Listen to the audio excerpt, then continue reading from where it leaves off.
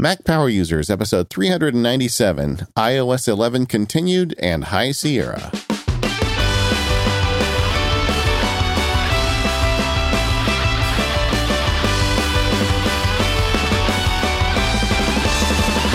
Hello, everyone. It's David Sparks, along with my pal, the one, the only, Katie Floyd. How you doing today, Katie? Well, with that kind of introduction, how could I do anything but fantastic? Well, I don't know. You sound like you're in a good mood. The storms aren't blowing through Florida. Marie has taken a turn. She's going the other way. Good for you. So everything's good. And last week I don't know what we were thinking, that we would be able to cover the Apple event and all of iOS 11 in one show, but of course we could not. So this week we've got actually a pretty full outline. We're going to finish talking about what's new in iOS 11, what our experiences are with it through the beta and as it launches. And maybe spend a little time talking about High Sierra, which will be out just days after the show publishes. So I guess we should just get started, Katie Floyd. Well, before we do, I have a preliminary question for you.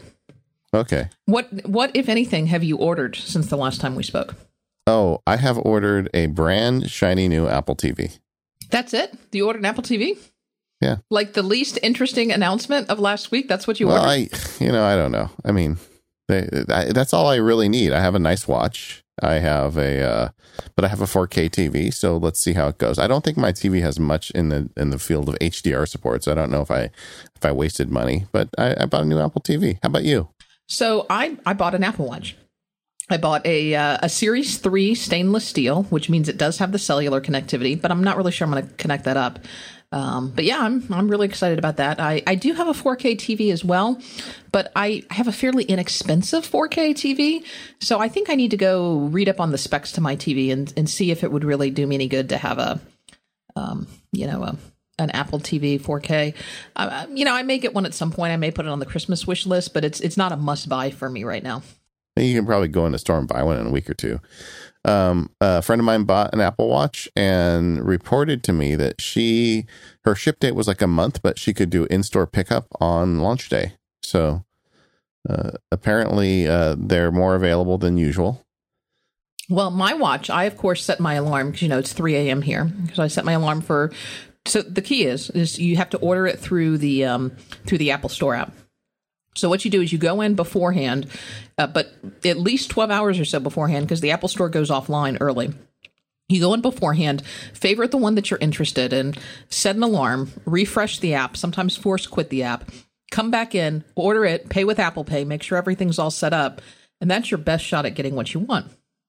So I ordered the stainless steel Series 3 watch, thinking it would be no big deal. I was in and out. It was my smoothest experience ever. And then when I woke up at my regular time several hours later that morning, I saw that watches were still available, but that particular watch was not. So I think certain of them were supply constrained. So I still got mine on delivery day. I know it's a lot. I think it's $200 or $300 extra to get the stainless, and I did that with my Series 2 watch, and I'm really glad I did it. I really like the look of the stainless steel watch. I didn't think I would be that into it. And I just really like the look of it. So I'm glad you did stainless as well. Well, we're going to talk more about watchOS 4, which is available on all the new watches and available now for people who have older watches a little bit later. But let's dig in and finish talking up about iOS 11, because we didn't really get to dive that deep last show. Yeah, we didn't. We did mention Face ID, just a little bit of follow-up from last week. I don't want to save this for the follow-up show because it's so timely. We talked about Face ID, and nobody was really sure about it. Since we recorded that show, Craig Federighi, Apple's software VP, Grand Poobah, whatever his title is, he's the guy in charge of software at Apple. And the guy who flubbed the Face ID intro. He didn't flub it. He explained it. But anyway, the guy who is in charge of software at Apple has been making the rounds in interviews. And the stuff he's been saying, I believe, he says it's really great. The one thing that he's added to the conversation that all of us are wondering is what happens if you get the new phone and you swipe up before it identifies your face? I mean, are you going to have to look at it to unlock it and then swipe up to get to the home screen? And that's not the case. You can just pick up the phone and swipe up, and it will unlock simultaneously, which to me is something that's kind of a big deal. So I'm glad that they figured that out. Yeah, and a couple of other tidbits we got. And by the way, I know that Craig did not flub the Face ID intro, and I'm sure he feels horrible about what's happened, which is part of the reason why he's making the rounds talking to everybody about it. And just in case you didn't know what happened, because Face ID, just like Touch ID, if it has a certain number of negative attempts, it'll default to the unlock code. And what happened was they were on stage and there was a bunch of different people cleaning the phones before the presentation started. Face ID kept trying to say, "Is that Craig? No, that's not Craig. Is that Craig?" No. And it did that enough times that it said, "Okay, I don't believe Craig's here, so I'm just going to make you put your passcode in." And that's what happened, because, those phones have to be super shiny for the Apple event, but, live and learn. But a couple of other tidbits that came out. One is Face ID will work with most sunglasses. I think it kind of depends on the polarization and how dark they are, because it can, somewhat with the infrared sensor, it can see through them to see if you're giving it its attention. And he explained it's not polarization, it's the amount of infrared blocking. It's infrared that's the problem. The other thing that he explained is that for people who have perhaps accessibility issues, if you're perhaps blind, or maybe you have a prosthetic eye, or another reason that it may be difficult for you to give the iPhone attention, you can turn that off as an accessibility option so that you don't have to be staring at the iPhone or looking at it with both eyes for it to recognize you. Slightly less secure, but easier. So good. Yep, I think those were the big ones, right? Yeah, I think we got it. But let's talk about iOS 11, because we really spent the time last week talking about the improvements to the iPad, but not kind of the overall improvements. And the one of the things we didn't get to last week that I think is super important with iOS 11 is the new Control Center. We've had the Control Center for years. You swipe up from the bottom. I have this kind of universal disdain for the Control Center layout. I feel like they've never really got the Control Center right. And the iOS 10 Control Center was by far my least favorite.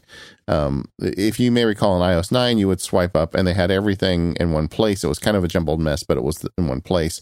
And their solution in iOS 10 was to give you 3 different Control Center screens. So like if you wanted to do media controls, you'd have to swipe up and then swipe to the right. So there are 2 swipes to get to the media controls. I was never a fan of that system. I think most people didn't know you could swipe. Yeah, so then people just thought that the media controls just dropped out of Control Center because it never occurred to them to swipe to the right or to the left to see them.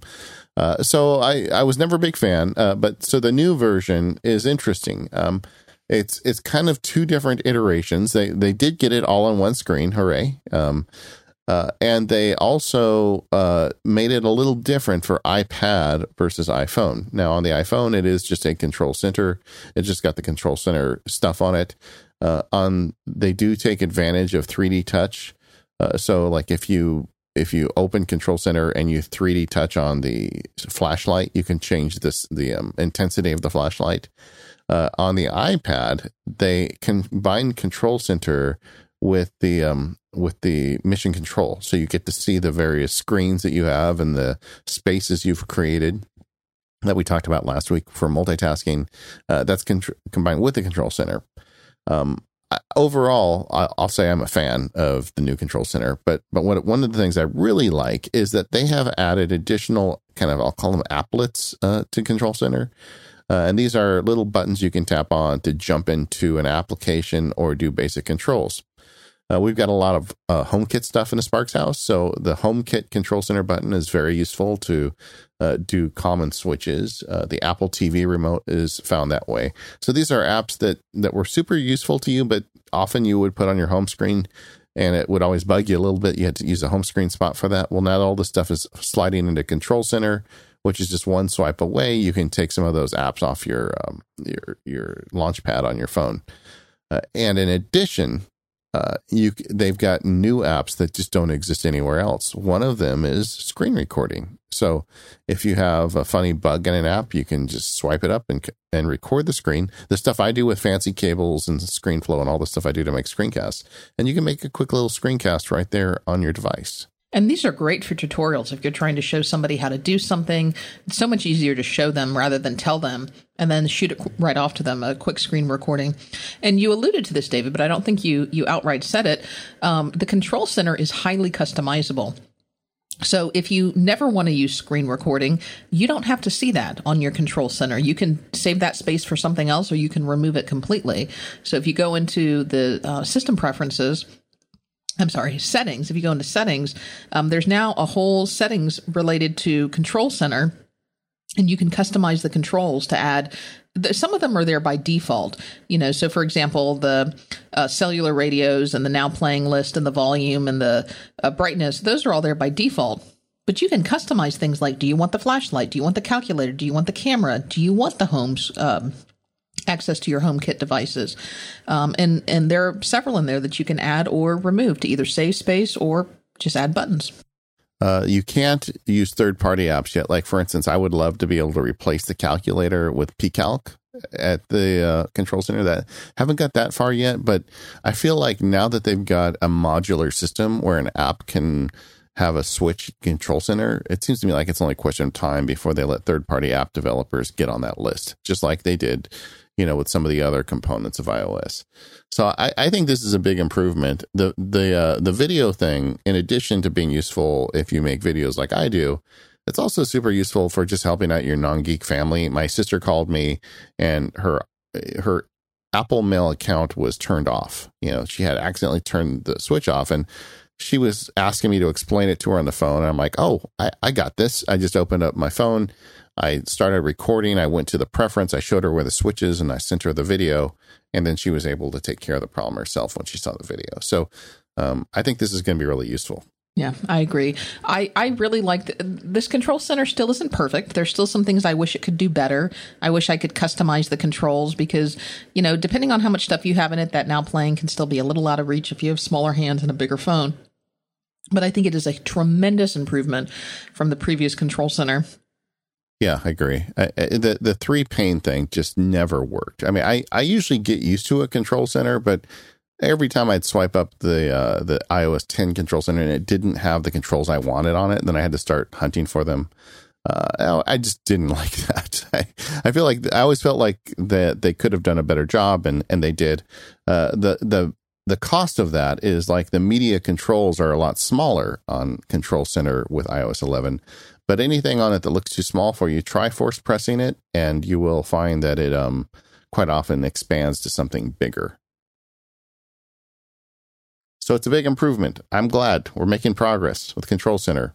What about the new lock screen? That's another thing that a lot of people got a little crazy about during the beta, frankly. Well, and I think it's improved, and I will tell you that it's growing on me. So the way that the lock screen now works is there's really not a whole lot of difference between the lock screen and notification center. They are kind of one and the same.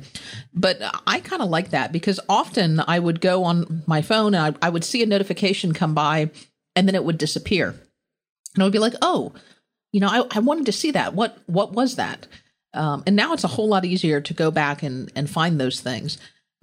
So the new lock screen is really growing on me, and it seems like they've made it a lot more useful. So, for example, you were talking about the Now Playing widget. That can now appear on the lock screen. I've noticed whenever I'm playing a podcast in Overcast, as soon as I pick up my phone and it's locked, that Now Playing widget is right on front of my lock screen, so I can pause and play and move things.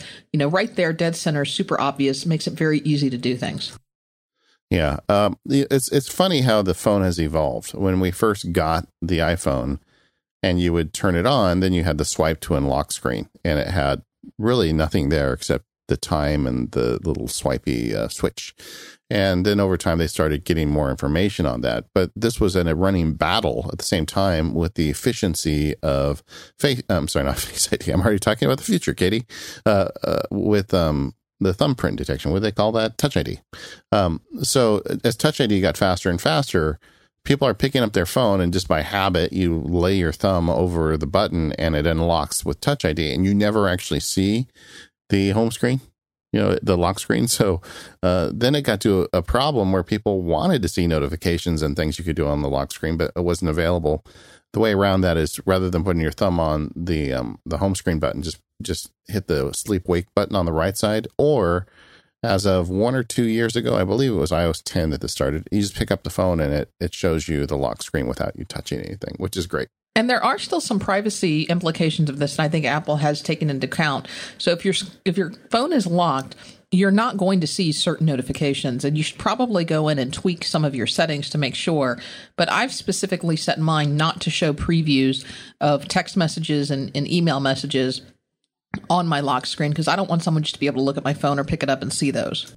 And if you're not aware, there's a lot you can do with that lock screen. Not only can you pull down to see your notifications, you can swipe to the left to see your widgets. And if you swipe to the right when you're on that lock screen, it just opens the camera up for you and it's ready to take a picture. And that's one, every time I do that in front of someone who, they're always shocked when they're like, what did you just do? All you have to do is pick up your phone, swipe the screen to the right, and suddenly you're able to take pictures. It's much faster than even putting the camera app on your home screen. It gets you there even faster. So spend some time, figure out the lock screen. I always feel like listeners don't take enough advantage of some of those lock screen and widget screens. There's a lot of stuff in there that can make you more efficient. And, if you haven't looked at them yet, Apple has released a series of tutorials on I believe they're on their YouTube channel. I'm not sure if they're on their website anywhere, but they're through their YouTube channel, and they are just really adorable tutorials. They're specifically focused on how to use iOS 11 on the iPad, but a lot of those things are also applicable to the iPhone as well. It's interesting to me that Apple is getting back in the business of teaching people how to use their devices. When the iPhone first released, I don't know if do you remember, what was his name, Greg? They had some guy that did a bunch of tutorial videos when the iPhone, 2 or 3 days before the first iPhone was released.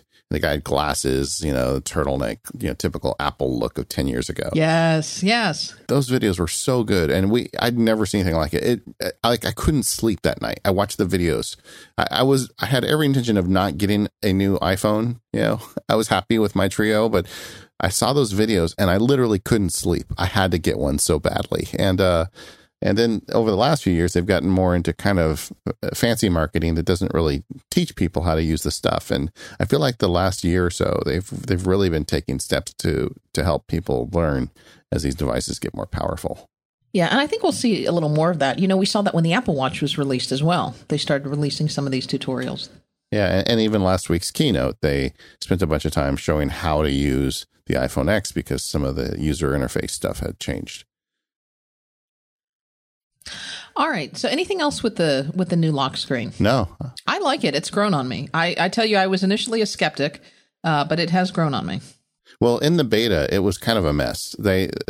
Because when you get a notification on lock screen, you can swipe it to go to it or reply to it. And they were trying to take some of that stuff out. And then they had a thing where you had to swipe twice to get to some notifications. I feel like they were getting very experimental, but realized that simpler is better. And this is a feature that definitely improved with all the feedback from the beta users.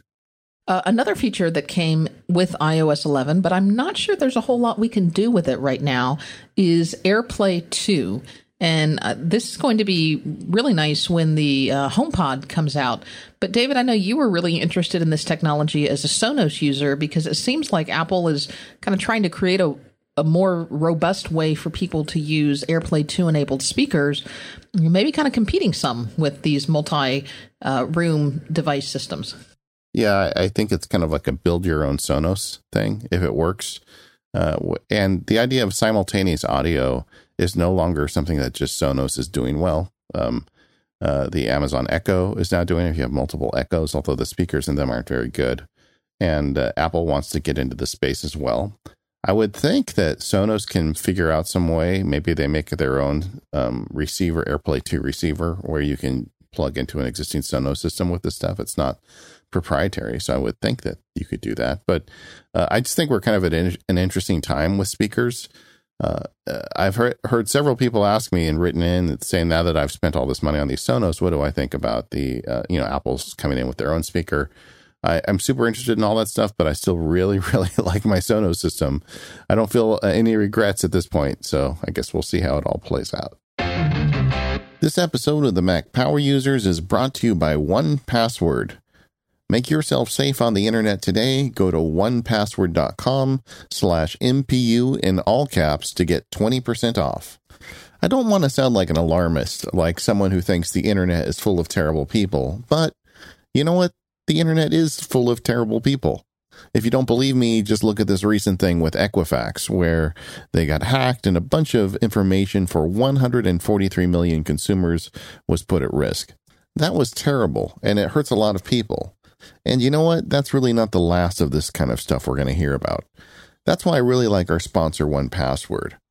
The world is full of these people trying to constantly hack into your information, and 1Password is a tool made by some really smart people there to protect you. With 1Password on your Mac, your iPad, and your iPhone, you can make it a lot harder for the bad guys to get at your personal information. 1Password pulls this off in a lot of ways. First, they give you safe and secure passwords. No longer do you have to use the same tired passwords at every website. Instead, every time you need a fresh new password, 1Password will cook one up for you. The password 1Password will give you will be designed so it's intentionally difficult to crack. The next thing 1Password does is then save all of those complex passwords that it creates for you so you can easily apply them no matter what website you're on and no matter what Apple hardware you're using. There's a lot more 1Password can do, and if you dig in deep with the software, you'll find out just how powerful it is. But right now, I'm talking to those listeners out there who don't have 1Password installed, and they don't have a safe and secure way to create and store passwords. And I want to gently nudge those listeners to go download 1Password, because why are you making it so easy for the bad guys? 1Password pulls off the remarkable trick of, number one, giving you passwords that are hard for the hackers to get at, and number two, making it easier for you to remember and apply them. It solves the problem and makes you safer. So head over to 1password.com/MPU in all caps. You get 20% off and make you and your family and your coworkers safe today.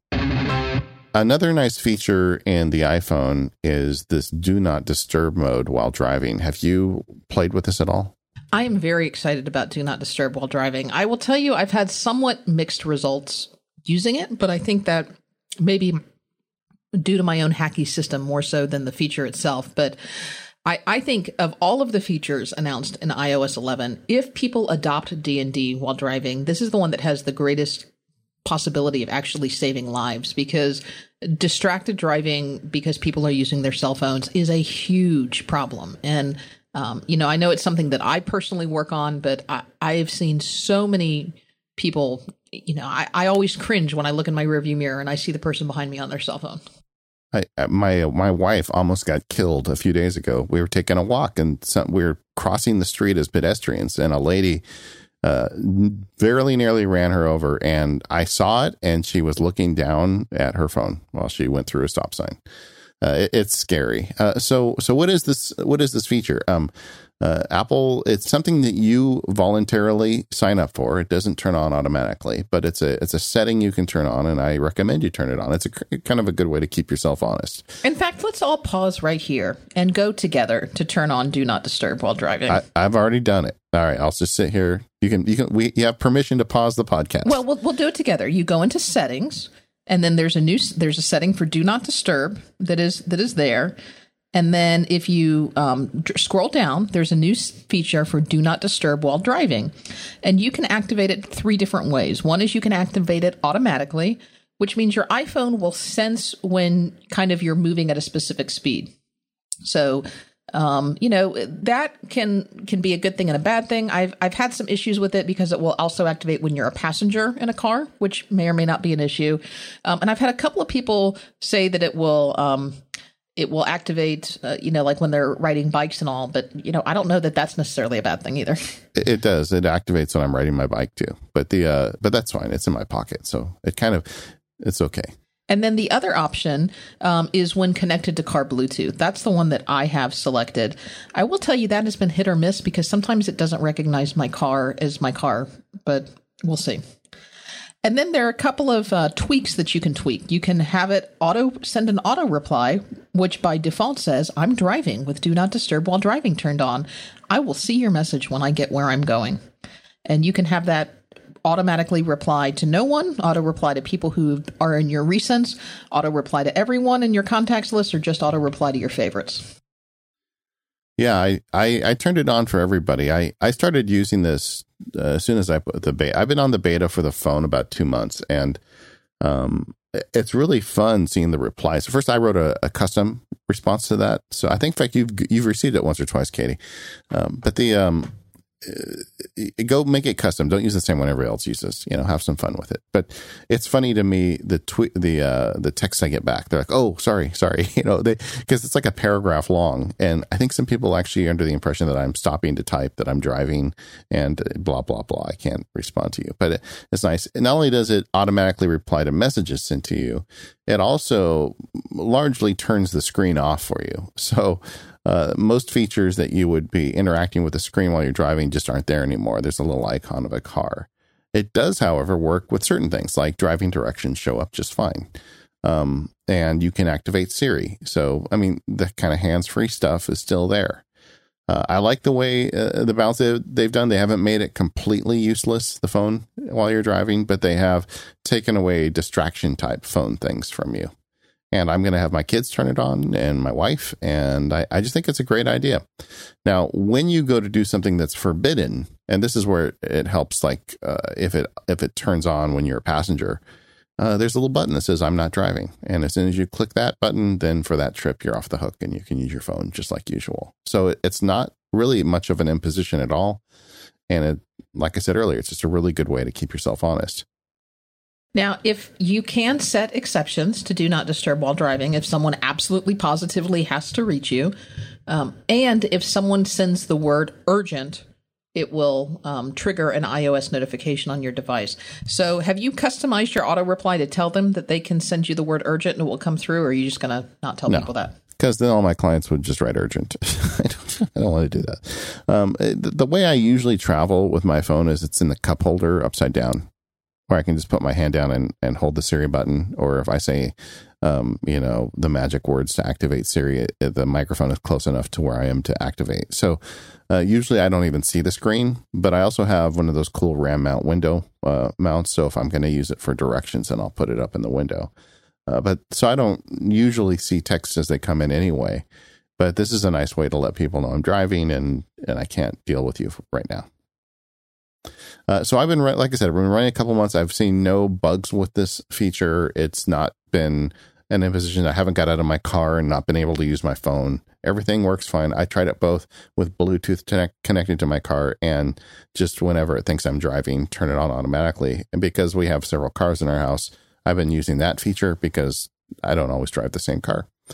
But it's nice. And like Katie said, I think it's something that would be really good for everybody to use. Yeah, I switched mine back to automatically. The problem that I had with Bluetooth, and I think this is totally, I would tell people try Bluetooth if you want, but my car has a third-party Bluetooth adapter in it. So I think the problem is that it didn't recognize that my Bluetooth adapter was from a car. It just figured it was a regular speaker. So I think that was my particular problem. As lawyers, I'm sure you've probably heard the story too, but I've certainly had friends call me, or like lawyer friends, because we are in this business, you always hear of some very nice person that caused a terrible accident because they were being inattentive while on their phone. And the thing is, that's usually a crime, especially if somebody gets really hurt. And, it's just something you don't want to carry the rest of your life. It's so easy to turn this on and just kind of let the phone help you make sure you don't get yourself into trouble. Well, and it's just, it ruins lives. It ruins not only the person who was hurt, but the person who did it, because, it's just a tragedy for everyone involved. It's horrible, but we don't need to go there. And I can tell you, there's been a few times where like I'd be driving down the road and a podcast would end or something. And I'd be like, oh, I'll just play the next one. And usually I do it at a stop sign, but I'd hit the button and it'd say, no, you're driving. I can't help you with that right now. And I'd be like, you know what? You're right. I shouldn't. And then I just, continue my trip. Now, but it will continue. So, for example, I've got a bunch of my stuff in a playlist. It will continue playlist, so you don't have to worry about that. Yeah, like I said, with a little bit of forethought, you can have a good experience and a safe experience. So turn it on. So let's talk about ARKit. ARKit, I think, is kind of one of those announcements that's not going to mean a lot to individual consumers immediately, but will mean a lot to developers. And then we as consumers will really start to reap the benefits of ARKit later.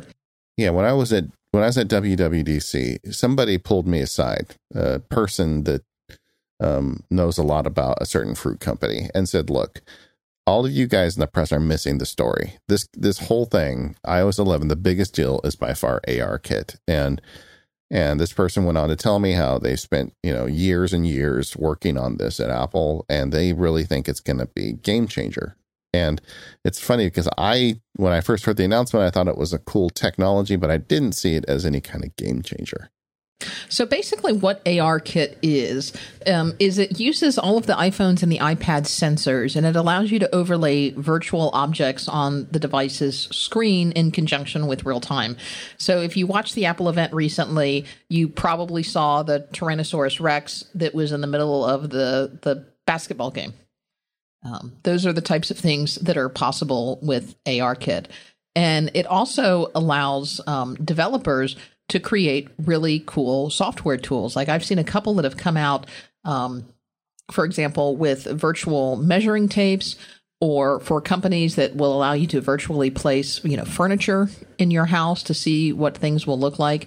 I think a huge benefit of this is game development, but really the possibilities are endless. Yeah, I've already downloaded one of the tape measure apps, and I'm on a beta for another one where once it aligns to the floor, you can point it at the floor, push the button, and then move the destination dot to some other location, push the button, and it gives you a fairly accurate measurement of how far it is.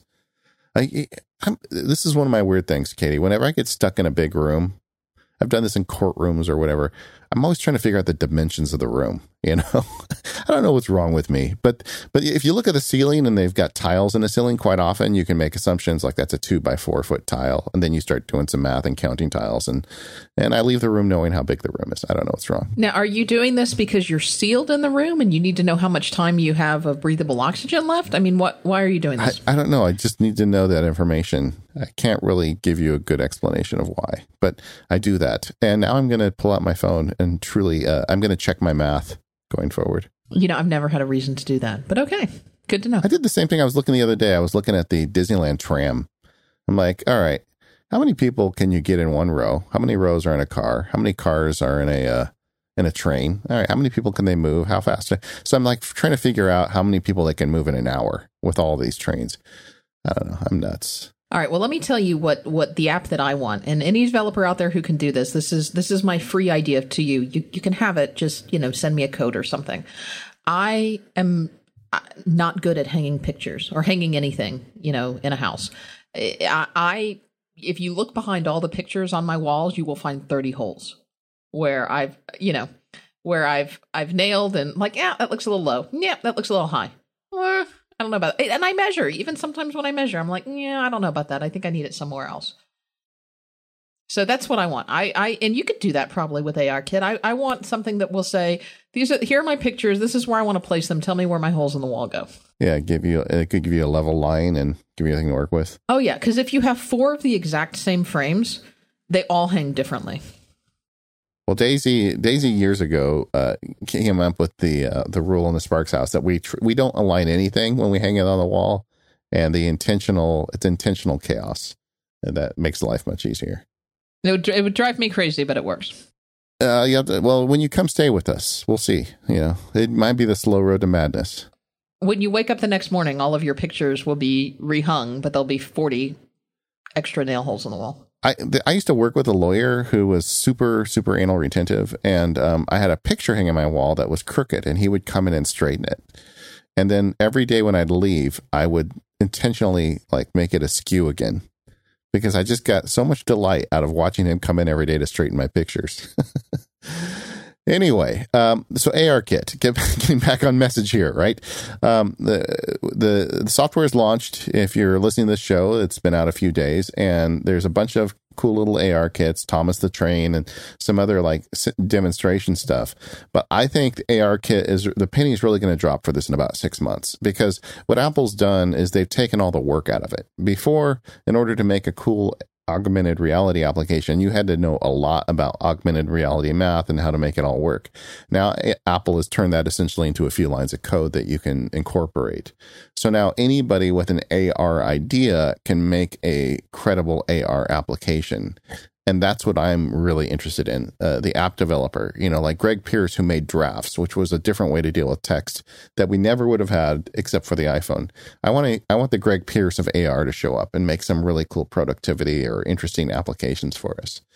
In the meantime, if you are an owner of pCalc, because pCalc is pCalc, it was the first calculator to have an Apple TV app. They have AR in the calculator, pCalc. Did you know about this? I saw that, but I wasn't really clear the purpose, just because you can, I think. Yeah, exactly. So I was dropping bananas on the kitchen floor and doing all kinds of stuff with it. It's fun. You can play with it and you can walk around, and it's really neat. And there'll be some great games. But this is one where I think we're going to have more to say about this in a few months as the more interesting apps make it to light. All right. So moving on, we also got some updates to the built-in apps and services. Photos got a couple of updates, particularly when it comes to photo effects. I don't use these all that often, so I'm not sure that I will. I will weigh in. But go. I'm sure you will. Go ahead. Okay. We're going to talk on the High Sierra part of the show about the new photo formats. They've got some new file formats, but this is just a fun thing.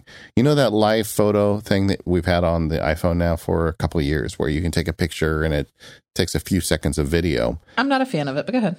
How could you not be a fan of this, Katie? It creates more problems than not for me, but I will tell you the one area that I think it is cool is if you have a baby. My cousin has a brand new baby, and I'm on the shared photo album for the baby photos, and I got to say the live photos with the baby are pretty cool. Aren't you going to be an aunt soon? Can I say that? I am. Yeah. Yes. So yeah. Like when you're an aunt, you're going to love it. It's so cute. And so you take a picture of the baby doing something cute, and you're just taking pictures, but it turns out cute videos of the babies. And they've got a couple features there. The first is a loop feature, so you can just make it run in a loop over and over again. The other one is a bounce feature, so if they fall down on their bottom, you can make it a bounce and they fall down, and then they magically bounce back up, and then they fall down again. And then the third feature they added is what they call long exposure. Have you ever seen one of those pictures of like a waterfall where the water is kind of like all merged together, kind of cloudy? And they do that. The way they do that is they take a fancy camera and they stick it on a tripod, and then they leave the lens open for like 3 or 4 seconds. So as the water's flowing, it creates this kind of streaky water, and it's very pretty.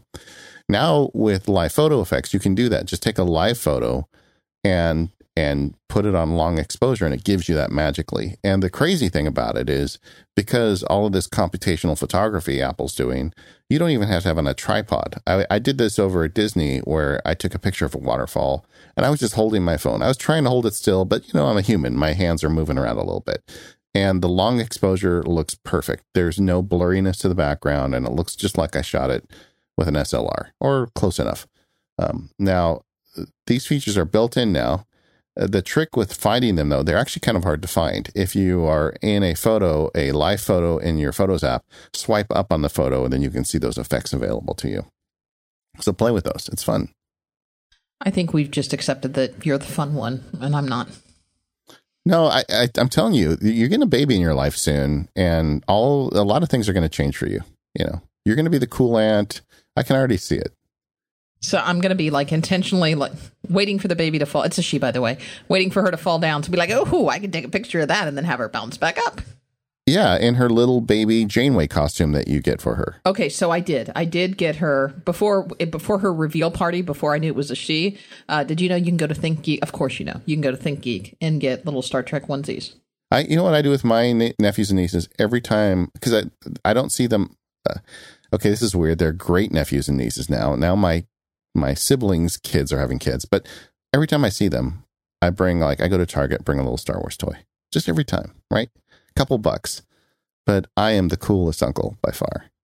You can do that too, Katie. You can do that. Okay. Siri. Siri got some updates. Yeah. Now, is Siri really any smarter, though, is the question. I will tell you, I do like Siri's new voice.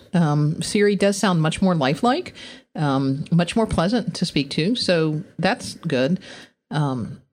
Well, let's talk about that just for a second. Okay. So every year Siri gets a little better, but they've taken a lot of effort this year to talk about how Siri is more expressive. And that's the thing. I mean, she's always had a pretty good voice. I like the built-in Siri voice. but they've gone really deep down the stack with the way they're assembling the words now by sounds. It's not like Siri has the word rainbow in her vocabulary. They didn't have an actress sit down and say rainbow into a microphone, but all the different sounds that encompass rainbow are in Siri, and then it on the fly assembles each individual sound. I forget there's a name for it. I actually listed it in a Max Sparky article, and it's a very fancy scientific name, but there's phono something name where you assemble these sounds into words. But now that they're not using individual words, they're using these components of words. They can make changes, like they can make it go up at the end, or they can make it go down, or, they can change the expressiveness of it. So Siri will sound more like a human than she ever has. And Apple's been making a big deal about that. But that raises the second question Katie asks is, okay, that's great. She sounds better. Is she any smarter? Well, they've tried to become more predictive in what they've done with Siri. So Siri can now look across different iOS apps. So if you search for something in Safari, let's say related to a vacation that you're going to, Siri will now remember that and will bring up suggestions in Apple Mail for QuickType suggestions related to what you recently searched for. Now, this is all being done on device. It's not going off into the cloud and doing all of that. And Siri will also make suggestions for other Apple integrated apps and other apps that are supported with Siri Kit for integrations. So Siri now tries to be a little more predictive to think about what you might want next or what you're really talking about based on context that you've used before in other applications. Yeah, and Apple has gone all in with this on-device thinking idea. That's their distinguishing point from Google, which does a lot of this stuff on servers. And Apple says, we don't know anything about you. We're letting everything happen on the device, so you don't have to feel like anything's creepy. And I'm starting to come around on this. I mean, for a long time, I thought there's no way they'll ever be as good as Google with all those server farms Google has. And maybe that's still true. I'm not sure I'm completely turned around on it, but I do get the idea of not requiring it to go to the internet and being faster thinking on its feet. And that kind of explains to me why this A11 chip is around. And I feel like every new iteration of Siri and iOS pulls us a little bit further down that road. And I'm happy. I'm one of those people. Maybe I'm a Siri optimist, I think you could call me, because I'm always trying to make Siri do a little bit more for me. And sometimes I'm disappointed, but sometimes I'm not. And I haven't definitely not just given up on it like some people have. Yeah, no, I haven't given up on Siri. Siri is trying to be more predictive and use machine learning, I think was the big buzzword that they were talking about with Siri when they introduced iOS 11. And so she's trying to integrate now with more apps. More apps can integrate with Siri. Our beloved OmniFocus now has Siri integration. Yeah, well, task management. Siri Kit supports task management. So it's not just OmniFocus, whatever No, I know. Task manager of your choice is. But I send stuff to OmniFocus all the time now with my voice using Siri Kit since I've started using the beta. So it's really great. Another thing it does is translation now, which is fun. I haven't said anything on the show, but I'm going to Europe at the new year, Katie. I knew that. I don't remember if you said something on the show or if you've said something to me, but I'm very excited about that. Yeah. This is the So Daisy Doesn't Divorce You trip, right? Well, it's in that ballpark. Didn't you say you were going to take her before you reached a certain milestone and you're going like on the super eve of that milestone? Well, next year, I turn 50. We have our 25th wedding anniversary. One kid turns 21, the other turns 16. And my wife's like, all these things are happening and you still haven't taken me to Europe. I think this would be a great time to do that. So we're going to go over there. But I've already been testing the translation. At dinner, I'm making comments about spicy carrots and then speaking them back in French to my family. They love me so much. They love me. So Siri's got some more tools. I think it is a little smarter. To answer the question, Siri is a little smarter. She sounds better. She hasn't made a monumental jump here, as we all would like, but I don't think Siri's ever going to make a monumental jump. I think it's all a question of just continuing to iterate and get better. You can now type to Siri if you want to. Yeah, which makes sense if you're like in a place where you can't talk. Or you don't want Siri to talk back to you. This episode of Mac Power Users is brought to you in part by Fracture. Fracture is a photo decor company that is out to rescue your favorite images from the digital ether. You know, we take so many photos these days, and with our new fancy iPhones, these photos are better than ever, but these photos are stuck in our phones. Maybe they're on Twitter, maybe they're on Facebook, maybe they're on Instagram, but do we ever really see them? Fracture solves that problem by taking your photos and printing them directly on glass. They add a laser-cut rigid backing so they're ready to display right out of the box, and they even give you the little wall anchor you need to display them. You just upload your photo on the Fracture website, you pick your size, and you're good to go. The Fracture process makes the color and contrast of your photo really pop. I love the way that the Fractures look. I have several in my office. They have a sleek, frameless design. Whether you have a modern decorating style, whether you're more classic, it will match any decor. So you can bring a special memory to life, or you can give it as a unique gift, or decorate your home or business with moments that tell your story. I've used them in my business. I've used them in my home. I've used them as gifts for people, and I've used them as kind of corporate recognition pieces for people. All of Fractures comes with a 60-day happiness guarantee, so you are sure to love each order, and they are handmade in Gainesville, Florida, from U.S.-sourced materials in their carbon-neutral factory. For more information, go to fractureme.com/podcast. That will take you to a page where you can pick from all of your favorite podcasts, but you specifically want to mention Mac Power users in their one-question survey. It helps support the show. Again, head over to fractureme.com/podcast and start turning your digital prints into beautiful pieces of artwork today. Thanks, Fracture, for your kind support of the show. Katie Floyd, one of my favorite features on iOS 11 is lane guidance in Maps. We talked about this on our Maps show as one of the reasons to use Google Maps over Apple Maps, and I think someone at Apple was listening to us. I think that's exactly what happened. Tim Cook got, as soon as we finished, he turned off his podcast player, and he got Federighi on the horn and said, "Hey, Mac Power users isn't happy. Fix this." I'm pretty sure that's exactly how it went down. That's the only reason those types of things happen. I am using Apple Maps more often.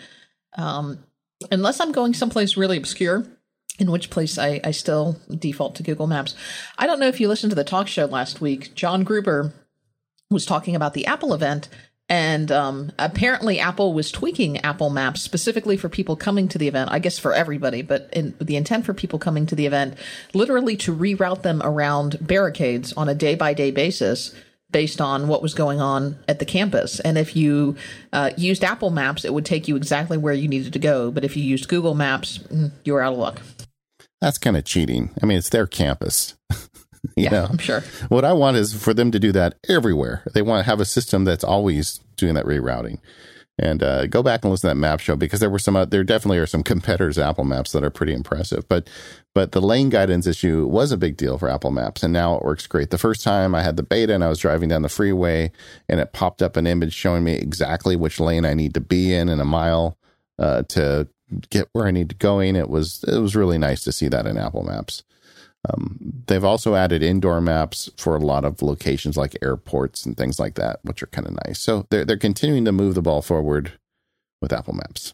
Oh, they're also indoor maps now, although I will tell you, I think this is extremely limited based on location. I haven't come across any yet. Have you? I was in an airport. I don't remember. I think it was San Jose. So of course, right. But they just got out of beta. So give them some time. What about the App Store updates? I think that's kind of a big deal. Well, I think it's especially a big deal now in light of what we know now, in that the latest update to iTunes has removed the App Store. So the only place you're going to be able to access the App Store is on your iOS devices. Yeah, I always felt like, my biggest favorite apps are productivity apps. I mean, I make a show called Mac Power Users. What do you think? But over the last several years, some of my favorite productivity apps just get buried because there's so many of these games that come out. And, the system where you tease people and get them to give you a few pennies and then you get more in-game coins or whatever. Those things make a lot of money and they just climb the charts. And as a result, productivity apps get buried in the top lists. And so what they've done now is they've got two different sections of the App Store. They've got a games section and they've got an apps section. And the game section is what you think, and the app section is everything else. I think it's really good. And I hope this makes some of my friends and some of my favorite apps a little more visible for people that wouldn't otherwise see them. So let's talk a little bit about messages, unless there are any other updates to the App Store. No. Well, I mean, that's a big one. So a couple of things have come across messages. There's a new interface to messages. So now, it was really clunky before. It was almost, they had added too much to messages that really made it harder to find things. You looked at the message interface and it was like, gosh, how did I get here? And how do I find what I'm trying to do? I just want to send a message. Yeah, I feel like when they built, because last year was the big rewrite of messages. I think when they built it, they didn't realize some of us would want 20 sticker packs. Or none. But even have I seen you any stickers lately, no, Katie? I don't need any stickers. I'm good. I have fallen off the wagon. I used to do it regularly. We should say that there is a Mac Power user. There's a Relay FM sticker pack that does have a Mac Power user sticker. Yeah, I'm going to start sending it to Katie every day. She needs more stickers. It's okay. I'm fine. But I will tell you, as someone who had no third-party messaging apps and no stickers installed, it was still a mess for me to navigate sometimes. It wasn't just for people who had to lunch stuff. One of the things that I really like, you've always been able to, but it was a little hidden, to leave a conversation, particularly if you were in a conversation with a bunch of people who were particularly chatty. But now one of the things you can do by swiping on a message is you can just mute the alerts for a particular message on a case-by-case basis. Because I've had people who were just don't know when to stop texting me. And so now I can just mute their alerts on that particular message thread and not have to hear them anymore. Nice. Is that what you do to me, Katie? You swipe me? I'm gonna plead the fifth on that one. No. One of the things they promised at WWDC, which we haven't seen yet, is this idea of Apple Pay between users through messages. So like if we go to lunch together and I owe you $17, I can just give it to you through a message, and then it hits my Apple Pay money and sends it over. That didn't launch, so I don't know. I think they've announced that's going to come out with a later update, but we didn't get that one yet. I was hoping to. I was really, really excited about that. I think a lot of people were really excited about that feature, and I don't know what happened with it. Was it maybe they didn't quite have all the deals they thought they were going to in place? Was it a technological issue? Was it a negotiation issue? Was it a finance issue? I don't know, but apparently they're still working on it. Yeah, I think, dealing with people's money, they got to be really careful and they want to get it right. Another feature that they had promised was storing your messages in the cloud. And that actually was working in some of the early betas. And that just guarantees that, number one, you don't have just one place where you lose your message database. And number two, if you've got multiple devices, that you see the same messages and everything in the same place. I know that was kind of difficult. I was told at WWDC by someone at Apple that was very difficult to implement, but they thought they had it licked. And then halfway through the beta, they said, no, not quite yet. So that's another one I think we're going to see probably soon, but not quite yet.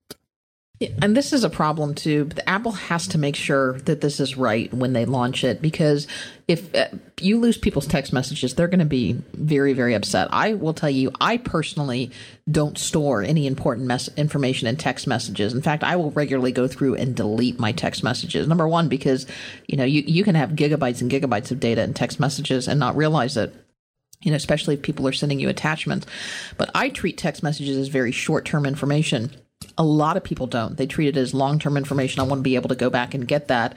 A friend of mine just had to have his iPhone replaced because he had some kind of warranty issue, something. I don't know what happened, but he had it swapped out and was just devastated when he realized that he came back that he lost some of his text messages. If you can put those in the cloud, that'll solve a lot of problems. Yeah, which is why it has to be right. There are a ton of features that we haven't covered yet, but there are a couple little miscellaneous features that I think probably we should. One that gets a lot of attention is the emergency SOS feature, and this is also available on the new phones, but you can disable Touch ID and now Face ID on the new iPhone 10. On the phones that have a home button, you can do that by pressing the home button 5 times now. So if you're in a situation where you want to quickly disable Touch ID, that's how you do it. There's also the screenshots got a lot better. It used to be that if you hit the sleep-wake button on the side and the home button at the same time, it takes a screenshot. But then it saves the screenshot to your photos library and it just kind of disappears. Now they've done this really cool thing where it just drops the image into the lower left corner of your screen. You can tap on it, and there's a bunch of markup tools in there, and you can share it. And you can even, when you're done, you can share it. After you're done sharing it, you can delete it right there. So I use this all the time when just interacting with some of my friends that make apps and say, hey, why is this button here and not there, or something like that. But you could also use it just like you take a fun picture and maybe you want to stick a mustache on somebody. I don't know. There's a lot of uses for that. But I feel like this is one that got built because the people at Apple needed this so bad that they said, heck with it. Let's just put it in the operating system and share it with everybody. Yeah. And now you don't have to have all these screenshots cluttering your photos album if you don't want it, which is huge. Can I take a minute to talk about Swift Playgrounds? Because this is something we mentioned, I believe, last year when it came out. Or was it 2 years ago? I think it was just last year when we got Swift Playgrounds. And we gave it some time on the show, but didn't really go into it very deeply. I love Swift Playgrounds. It's an app that you have to download from Apple, and it's a way to teach you how to program in Swift. But it's fun. It's almost like it's the closest thing I have to an addictive video game. And so as you learn incrementally, it gives you harder and harder puzzles. And the program you're writing is to make a little guy walk around a maze or jump on dots or collect gems. It's just silly little things, but you use programming, gray matter to figure it out.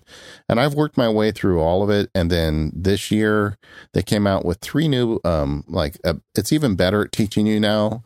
And you can get fairly advanced in learning programming concepts. And I'm not going to be making an app at any time, but I think it's fun having an understanding of how this stuff works, and they put it together.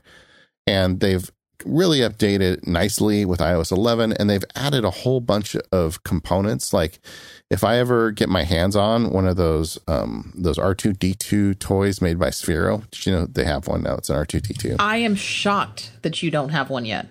Stunned. I am interested. Yeah, but you know what? We're going to Europe. I'm saving money, and but we'll see. But I wouldn't be surprised if that shows up under the Christmas tree. But there's actually a Swift Playground component for it, so you can write a program to program your R2-D2. And now today as we record this, they've released like an AR kit kind of thing for Swift Playgrounds. So this is kind of fun. And if you're listening to this show, there's a good chance that you may find noodling around in Swift Playgrounds is fun for you too. And I don't want you to feel like you have to be a programmer to do it. Maybe you're listening to this and you're an insurance adjuster or something, and you've never done a lick of programming. You don't need to. This stuff will show you how to do it. And it really is a fun little escape. So please give it a try. They've made it even better with iOS 11. Let's take a moment and talk about watchOS 4. Because along with iOS 11, we also got watchOS 4. And as we record this, I'm actually running watchOS 4 on my Series 0, also known as the original Apple Watch. David, I know you're running it on a little faster Series 2. It took forever to install it on my Series 0 watch, but I have a feeling part of that could have just been that it was the, dog pile, everybody go download it on the first day. But once I finally got it running, it seemed to be running well. Have you noticed any significant improvement with watchOS 4 in terms of speed and reliability? Yeah, first of all, the watch is Apple has got really good at making updates happen fast with all their devices. The watch is the exception. When you're going to update your watch, just plan on it not working for a couple hours. In fact, I'm looking at my watch mad because I updated it today and I lost 2 hours of standing, so my rings are a mess. I'm going to have to be standing and walking around till late tonight to fill my rings because of that update. But anyway, so just plan on that taking a little while. So what's new in the watchOS 4 update? Vertical graphics everywhere. In general, in the past, the watch has always gone side to side. Like if you hit the widget button, it would go side to side. Now everything goes up and down, which I think makes a lot more sense because the wheel goes up and down. It's more literal with the watch's interface. They've added a couple things. I think I'm going to start with the most important, and that's Toy Story. Of course, Toy Story faces. Yeah. So who is on your watch right now? I actually am using the combination face, which has Buzz, Woody, and Jessie. So every time I look at it, some different character may pop up and say hello. Yeah, but you can, if you prefer Jessie, then you can just have just Jessie or one of the others. So that's cool. They also added a kaleidoscope face, which I just can't stand. When we talked about this at WWDC, I said, that looks terrible. And then once I got it on my watch, I'm like, yeah, it looks pretty terrible.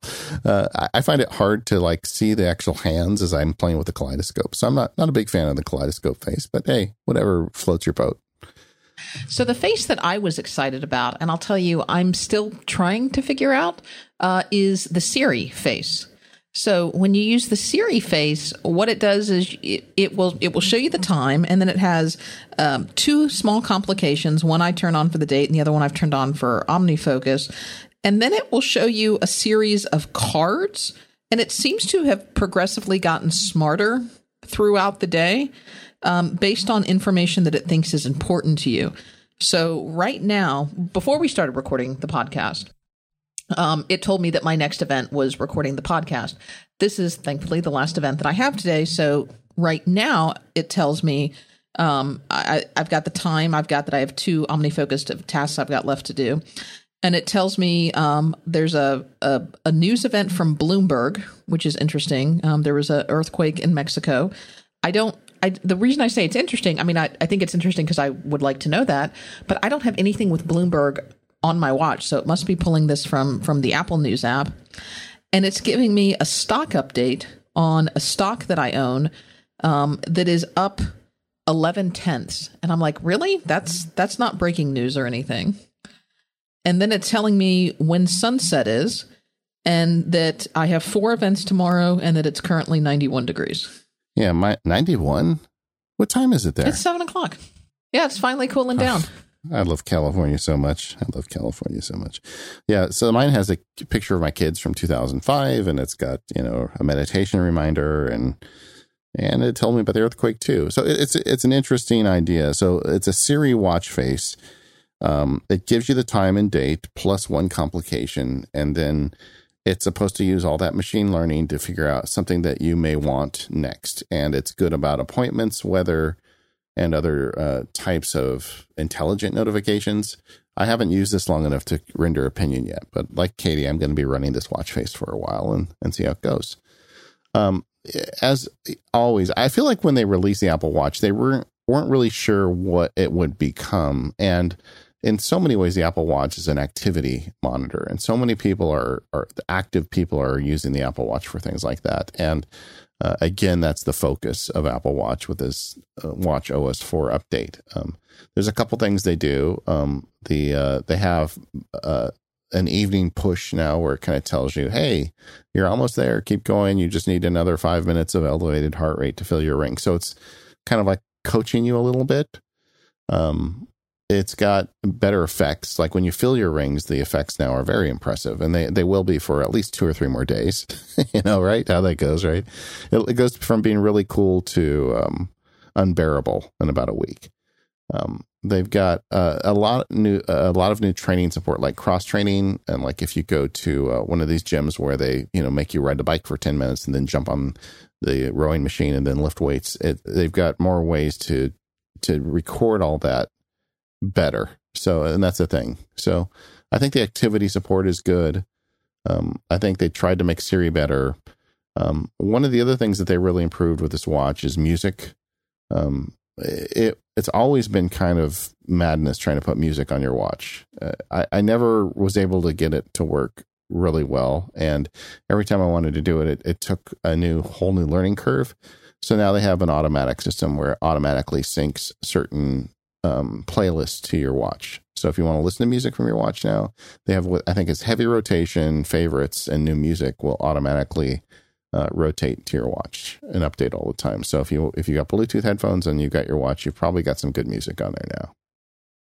It's exciting. I'm curious to see how much faster and how much better Siri is in the new Apple Watch Series 3. Yeah, I think that's a processor thing for you in a lot of ways. I think so, because I'm still getting all the time, hang on, I'll tap you when I'm ready. I'll tell you, so the tempting thing for me about cellular is not getting calls, but just the idea of having the phone apps and Siri and all that stuff directly connected to the internet, so they don't have to go through that additional layer with the phone. So I'm super curious to hear your thoughts. In fact, let's talk about that as soon as you get your watch. on the show about, is it that much faster when you cut the middleman? Well, I don't know that I'm going to activate cellular on my watch. Sorry. Well, maybe I could. Maybe I could for the show. I will tell you that Verizon, I think, offers a 3-month trial. So it's probably going to be one of those things where I turn on the 3-month trial and then forget about it and just leave it.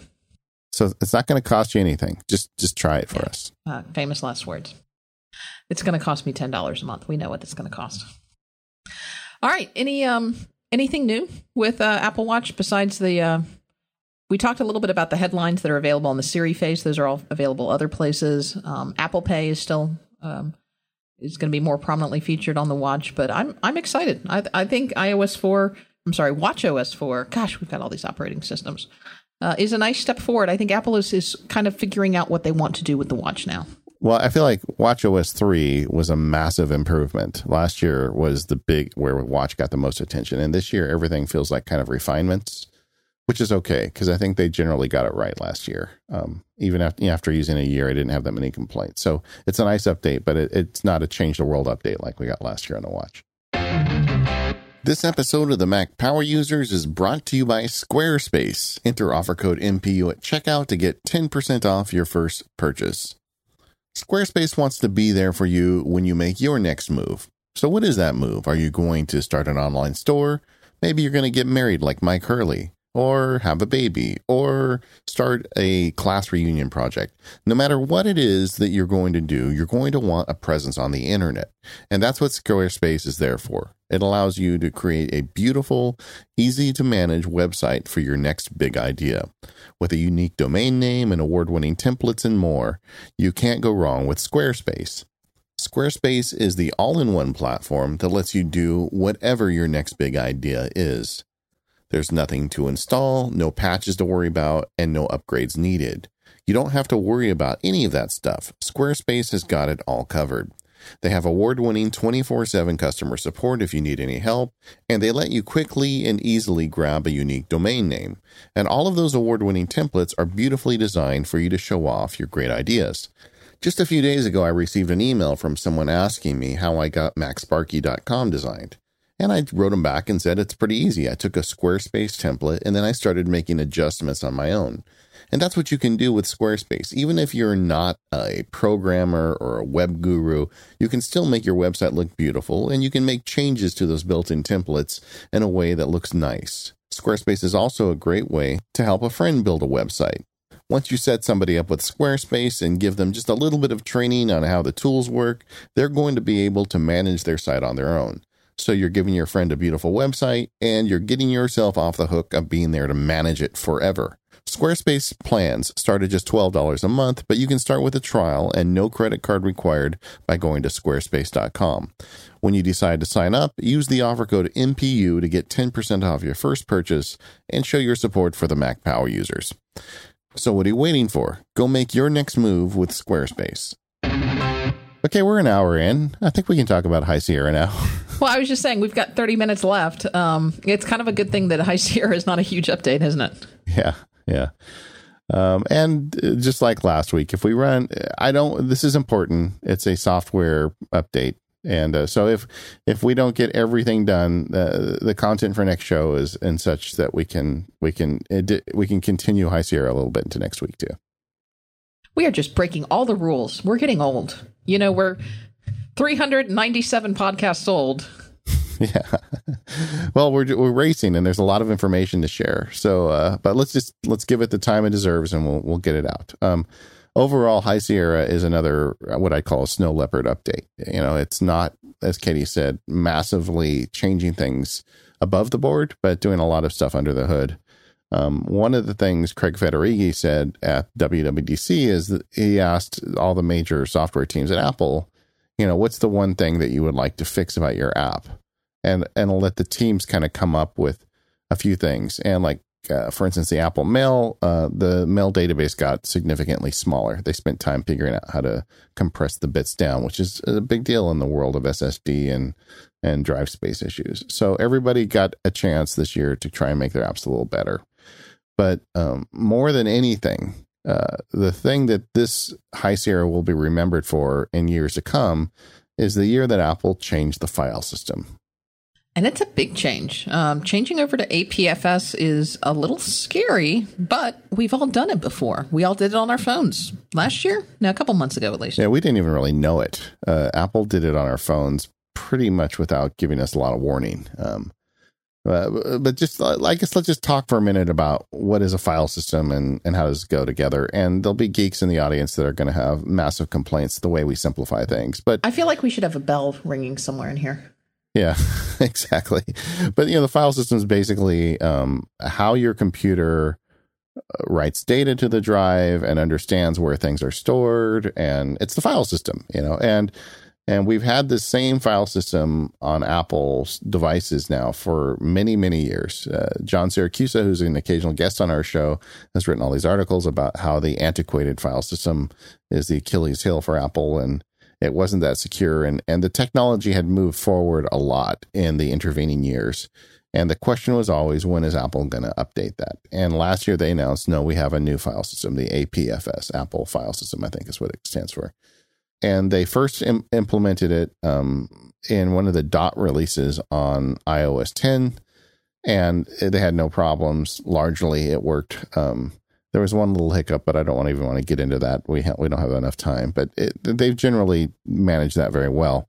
But the thing about the iOS devices is that it's been a lockdown system since day one. There is no, even though we have a Files app now on iOS, there's no Finder app that allows you to go in and mess around with the root system files. And Apple's Macs have always had that kind of access. So the scarier thing was, how do you implement a new file system on Macs that have all kinds of weird customization on them and different apps installed that may or may not follow the rules like most apps do on iOS. So this is the time for it, sort of. The new Apple file system is getting implemented on Macs with SSDs, not on Macs with spinning drives. And if you have a Fusion drive, for instance, you're not going to get it with the High Sierra update. And that's very important to note. It is only being automatically implemented on Macs with SSDs. I think that bears repeating. Yeah. So everybody knows I have a pretty thorough backup system. So I had many backups, but about 2 months ago, I looked at the little button in the beta. There was a checkbox where you can check the box and say, do you want to update to APFS? And so a couple months ago, I was on my laptop on one of the beta updates to High Sierra and just kind of shrugged my shoulders, said, what the hell? And I clicked the button and installed the APFS on my laptop. Later, I did it on my iMac as we got to the very end of the beta system of High Sierra. And I have had no problems, so that's good to report. But I think the message here is, before you click that button, actually, you don't even have a choice as this thing goes public. They aren't going to be asking you. It's just going to be installed if you have an SSD. So before you do the update, please review your backup regimen. And this is something where you also need to review the tools that you're using to make a backup. In fact, we should probably put a link to this in the show notes. Daniel, I'm always forgetting his last name, Ninian, or Dan, the guy who writes Super Duper. Great guy. Dave Nanian? Dave Nanian, yes. Yeah. Oh, how did I miss that? I'm so sorry, Dave. Dave Nanian put a blog post. He says, I'm not entirely sure Super Duper is going to be 100% ready for APFS when it comes out, partially because Apple hasn't really told developers what they need to do for APFS, and they're kind of guessing at this point. And I know Carbon Copy Cloner came out with Carbon Copy Cloner version 5, and they're like, nope, we're ready for APFS, you're fine. So I'm not really sure what to believe there. It makes me a little bit nervous. But you're going to want to make sure that not only are your backups ready for APFS and that you've got good backups, but you're kind of reaching a point of no return. You want to make sure that your backups are good, that your backup software is going to support APFS going forward. And this is definitely one where you want to have a shelf backup. Exactly. So not only make a clone backup, just have multiple copies of your data. I don't think anything's going to go wrong with your computer, dear listener. I don't think so either. I think Apple's done a pretty good job of testing this, and I can tell you from my limited personal experience, I did not repeatedly do the experiment over and over again, but I did update both of my Macs with the APFS with no trouble. And I think that's going to be the experience for everybody. But if one person listening makes a backup because we told them to and they have a problem, it will have been worth spending time talking about this because changing your file system is a big deal. And I don't think Apple's going to do it again for probably another 10 years. So just make sure you get it right and make a good backup. One of the other things that's really important is to make sure that all of the utilities that you use are APFS compatible. And this may not be so important with software like Microsoft Word or those, well, Word may be another thing we'll talk about later. But particularly any type of utilities that you're doing system level stuff. So if you have any utilities that are finding disk corruption or any kind of scanners, or I'm pretty sure, I don't know if the Clean My Mac stuff has been updated or not. I'm sure they probably are on top of it. But you just want to make sure that you're not using any kind of utilities on your Mac that haven't been updated for APFS. Yes. And if there's something you need to do, if you're in the middle of a mission critical thing, you've got a big project you're working on for work, and if things go wrong, you get fired, then just don't do the update right now. Just finish that project and then do the update. But for most people, I think you're going to be fine doing it. Make sure you have a backup. So assuming that you do the upgrade, what are you getting with APFS? It's really better in every way. I mean, I was trying to find things that the old system was better at, and there really isn't. That's the Mac OS X journaled format. So now it's 64-bit. It's faster. It's safer. And one of the things the old system did is it didn't do a very good job of verifying writes. So if you wrote something to the file, it didn't always go back to verify that it got written properly, and that caused all sorts of mayhem and chaos. Now it does that. File copies are instantaneous. So like if I have I'm very close to finishing a book. And so I've got these massive video files and I'm making copies of them, and it's an immediate copy. No longer when you make a copy of a file, do you get a little progress bar underneath? It's just a copy. And it does that because of APFS. It's essentially sourcing the same bits in two different places. And then as soon as I make a change to one of them, then it writes a copy as it needs it. It's a much smarter file system, and as a result, it's much faster. So we did have a couple of questions from people about APFS. People are really concerned, obviously, about their backup systems. I think we've covered some of that. They're concerned about what's going to happen with their apps. I don't know that. I mean, a lot of these questions we don't have a lot of answers to. I think some of the developers are still trying to figure this out, but I have not heard any APFS horror stories yet. No, me either. And I was in a pretty big community of people testing it with the betas, and I didn't hear of anybody having a problem. But if you're really concerned about this, just wait a couple weeks on the High Sierra upgrade, because if there is a big problem, we're going to hear about it in the first week. But I think you're going to be fine. One of the questions we got is, what are you going to do about backup disks? If you've got external storage. I have not converted anything other than my internal drives to APFS. And I'm going to wait for the foreseeable future to worry about putting it anywhere else. So the backup drives are still using the old file systems, and I'm just going to kind of take a wait and see approach to external disks. How about you, Katie? I am going to make sure that I'm using it. I'm using Carbon Copy Cloner, and I've already upgraded to version 5. And my understanding is that is compatible with APFS, but I don't think it actually converts the backup disk to APFS.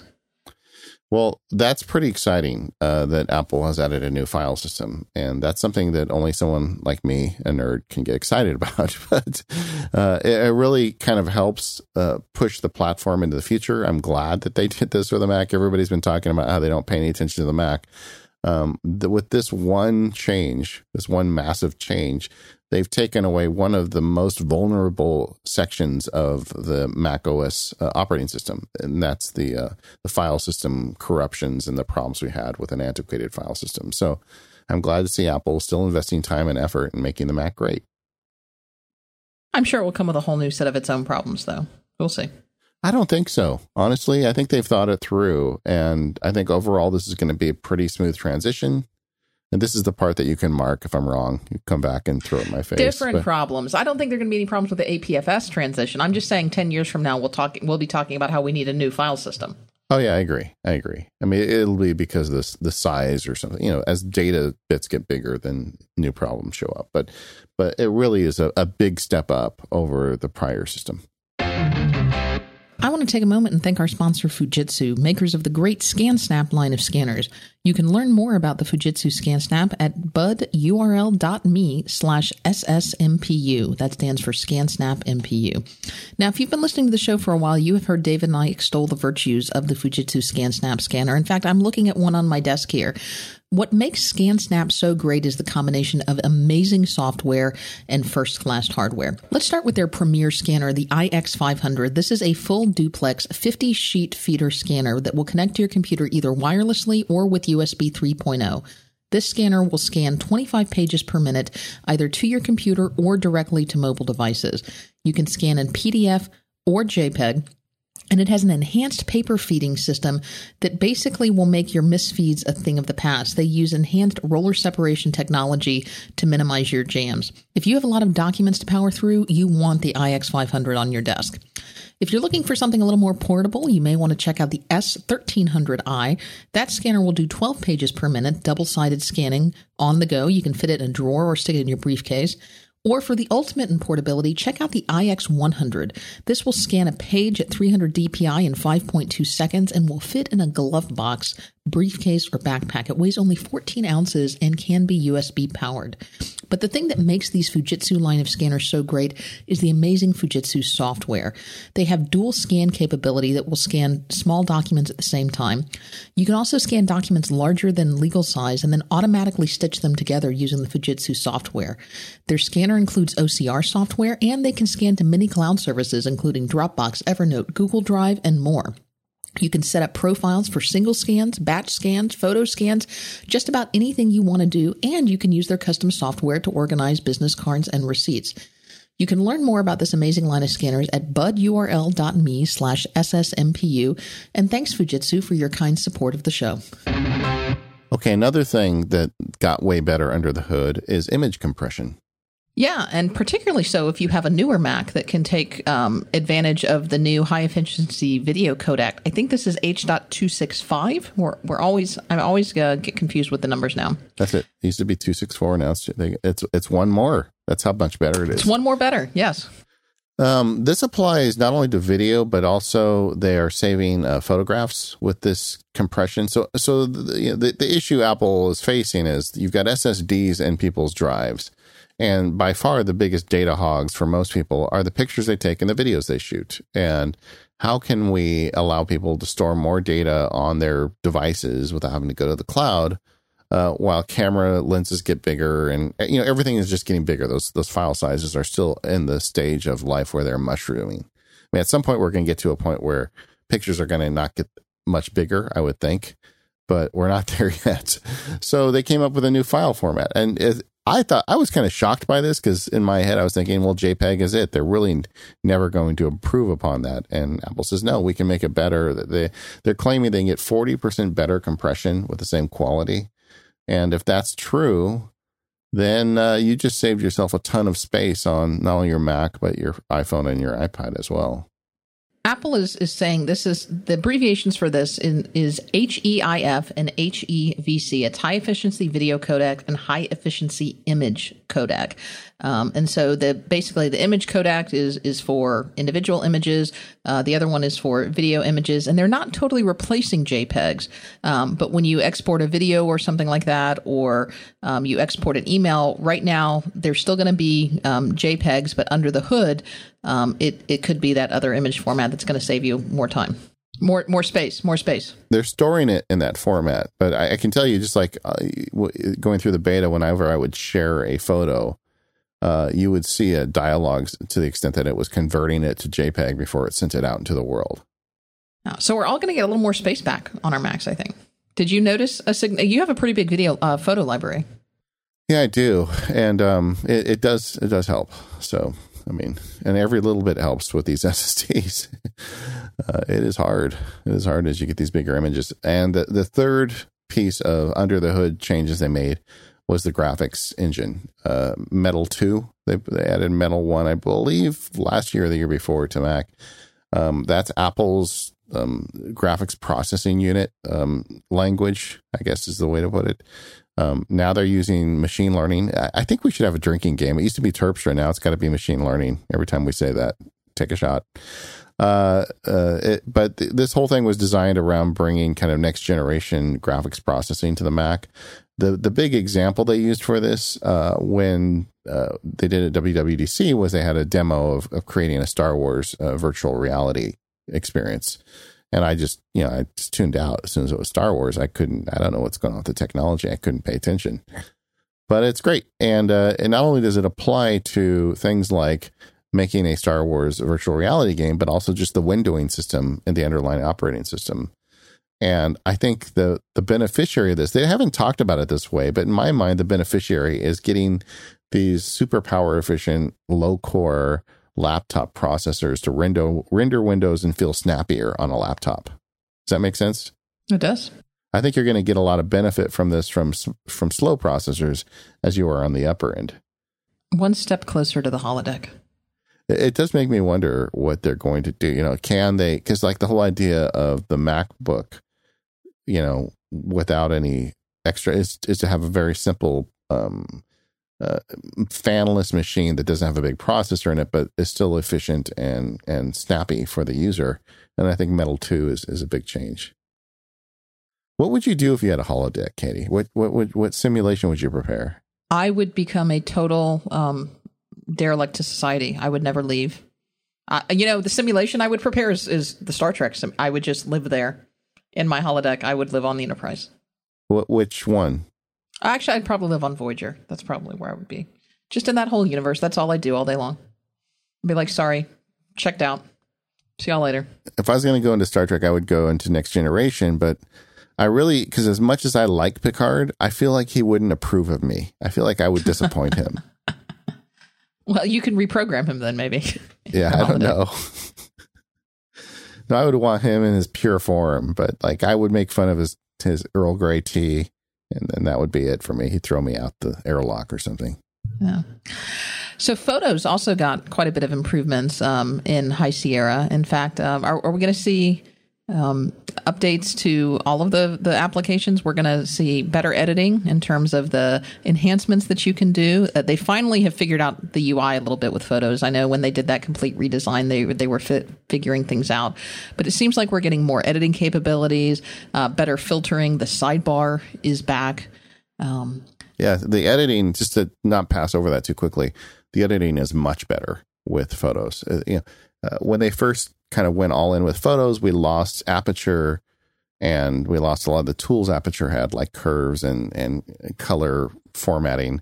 So that stuff is slowly creeping back in with this release. It's not fully to the level it was with aperture, but a lot of it has come back. So Photos is, I think it's a great solution. I mean, if you're willing to pay a little bit for the online storage, which is something we're going to talk about in a minute because you may not need to anymore. The Photos application itself is a pretty good place to make changes to pictures. Yeah, and you're also seeing more integration with third-party services. So more integration with services that create photo books, calendars, those types of things. I guess that's generally a good thing. It also gives me some pause, though, as to whether Apple is looking at the future to get out of this game, because I've done books through other services, and Apple's is by far the best. Yeah, I hope they don't get out of the game.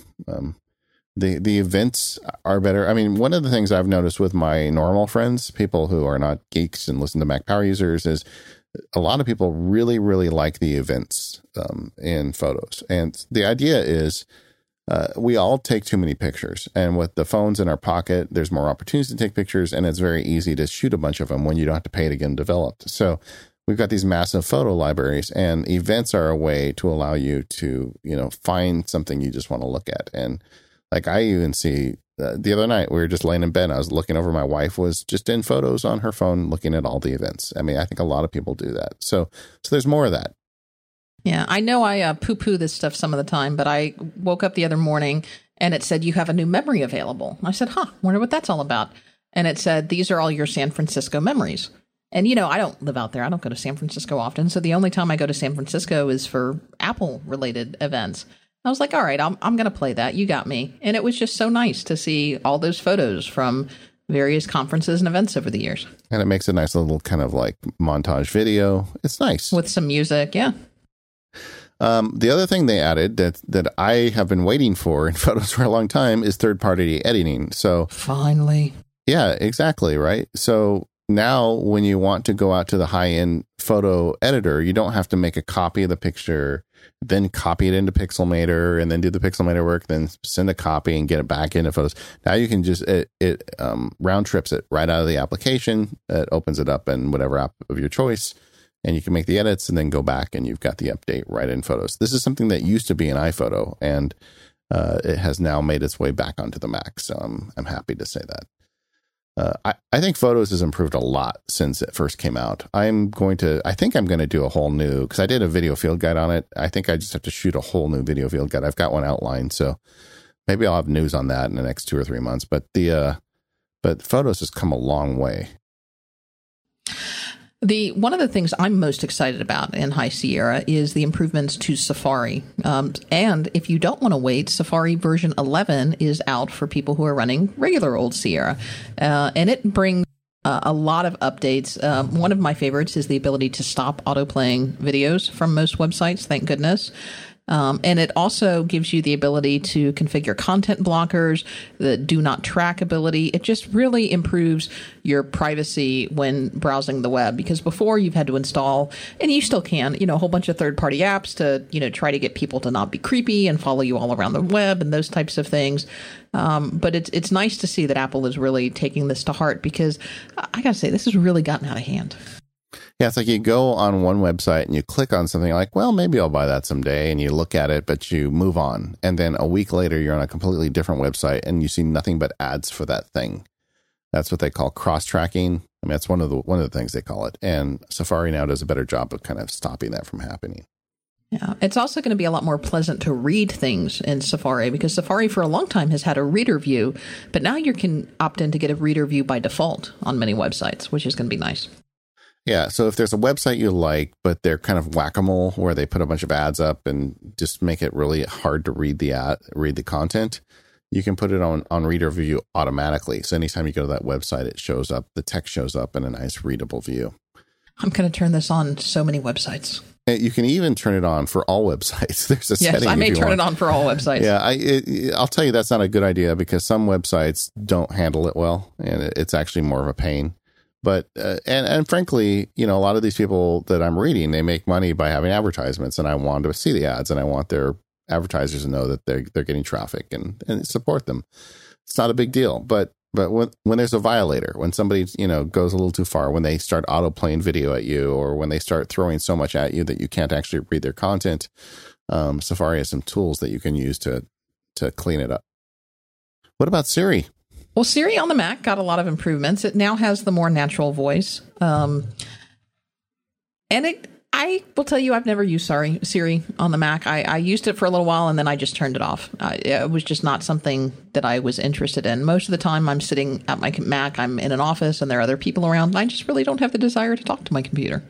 Yeah, I have. That was my initial reaction to Siri on the Mac as well. Yeah, because everybody was saying, well, I think it was something that was a Me Too feature they added last year, because what else were they going to add? And it was an iOS thing that came over to Mac. But I have to say that I've been making an effort to use it more often lately, and I am lucky. I don't have office mates, so I can talk out loud anytime I want. And there are certain things that I do on my Mac that are faster on Siri. One of the big ones is I like to listen to music, and getting to a certain playlist in iTunes takes a lot of clicking and tapping, where just starting off with my voice is fine. It's much faster. And so there's several things I'm starting to do with Siri on the Mac. And like I said, it depends. If you're in an office environment where you can't talk out loud, then don't worry about it. But you can type to Siri now. Again, this is like on iOS, you can type to Siri on Mac as well. And if you haven't given it a legitimate shot and you're in an environment where it may work for you, think about some of the things you do that kind of are background tasks that take a long time, and see if you can't find a way to make Siri do it for you a little faster. And the voice is better too. She got more natural voice as well.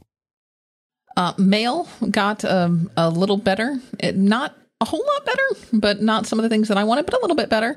I don't know. I'd say I think you're not giving enough credit. I guess it got more under the hood improvements, which it desperately needed, but not necessarily any significant feature improvements. Okay, so two things that I think... Well, we'll disagree, I guess. Okay, well, the database got smaller, which is great, less space. But the two things... That's tremendous, yes. The two things I really like is search is, I think, significantly faster on Mail. And that's true on iOS, too. We didn't mention it, because iOS Mail was, like, terrible. It was dog slow, and it's better now. But on Apple Mail as well, they I think search is better, and they added, if you're a full screen user of Apple Mail, they finally conquered the modal compose problem. It used to be that if you were in full screen and you wanted to compose a new message, it was modal. You couldn't actually get back to the old message to see it. Then they did this interim thing where you could minimize a message while you're typing. Now they just, on full screen mode, they'll put a modal box to the right on your full screen. So you have the right side where you're composing and the left side where you've got access to all your mail and the source messages. It took them way too long, but they fixed it. So if you're on a laptop and you use Mail in full screen, which is usually where people use Mail in full screen, it's significantly better.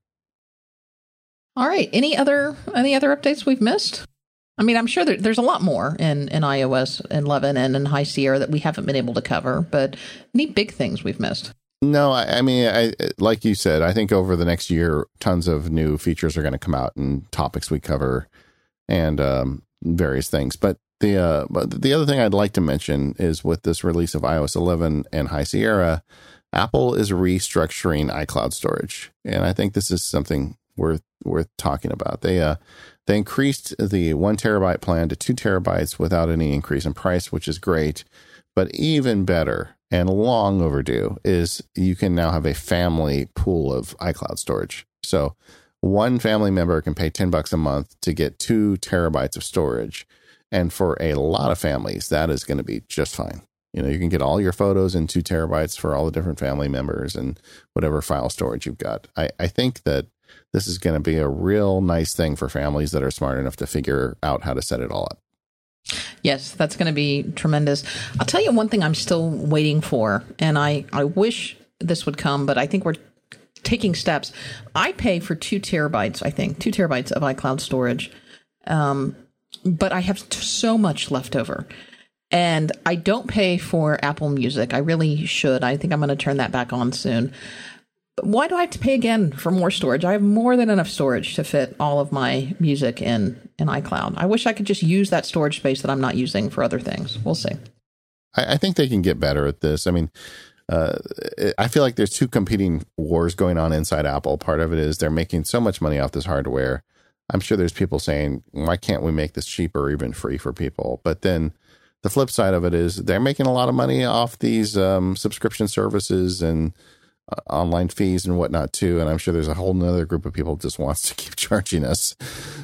But at least the side of Angels won enough that, you know, you don't have to buy multiple plans. And I was at that point because the 200 gigabyte was just a little bit short for my wife's photo library and my oldest daughter's. So suddenly I have to deal with either getting them off photos or getting a new photo storage plan for them or paying $10 for each one of them. And now I'm going to be able to get it all in one plan. So it solves a problem that I was on the verge of having to deal with. And that makes me happy. Yeah, it's going to end up saving a lot of people a lot of money. I think that's a great thing. All right. So there we go. Some final thoughts. I think High Sierra is not a massive update, as we talked about, but the under the hood stuff is important. More important than usual, do a backup before you install it. That APFS is something that could be just a really bad day for you if it doesn't work out. Although, like I said earlier, I don't think you're going to have a problem. Right. But backup. What about big thoughts on iOS 11 now that we've covered that as well? I think it's a great update. I think if you have a device that will support iOS 11, I think this is one of the best iOS updates in years, particularly for iPad users. And we talked a lot, if you missed our show last week or if you fast forwarded because you said, oh, it's all about the Apple event. We talked a lot about iOS for iPad at the end of last week's episode. So that might be something if you missed to go back and listen to. But this is a must-have update for iPad users. I think it's a must-have update for all the users. I've been on the beta for a while, and I think people are going to be really happy with iOS 11. No, it's so great because, like, when I go out, a lot of times, like when I get a little stir crazy, I'll go and work on a contract or a book or something at Starbucks, and I just throw my iPad on my bike, and I go down there. And before, there were so many things that I just couldn't do with iOS 10, and iOS 11 fixes nearly all of them. I mean, it is a night and day change for people that want to be productive on iPad. So good luck with it. Let us know. And of course, we miss things, but we do have a feedback show we do every month or two, and we would love to hear from you. If there's something in either High Sierra or iOS 11 that you think we should have covered, there's something that you have got in the new operating system you particularly like or dislike, let us know. We'll share it. All right, so you can find more information about us at our website. That's relay.fm/MPU. You can also find us on Twitter. The show is at Mac Power Users. I'm at Katie Floyd. David is at Mac Sparky. And we have a really active Facebook group, which has been a lot of fun, particularly with all of these announcements coming out. I will warn you, if you want to join the Facebook group, you do have to answer 3 challenge questions. They're really simple. If you're listening to this podcast, I promise you know the answer. But make sure you don't overlook that. Otherwise, you won't get in. Thanks to our sponsors this week, 1Password, Fracture, Squarespace, and Fujitsu. And we will see you all next time.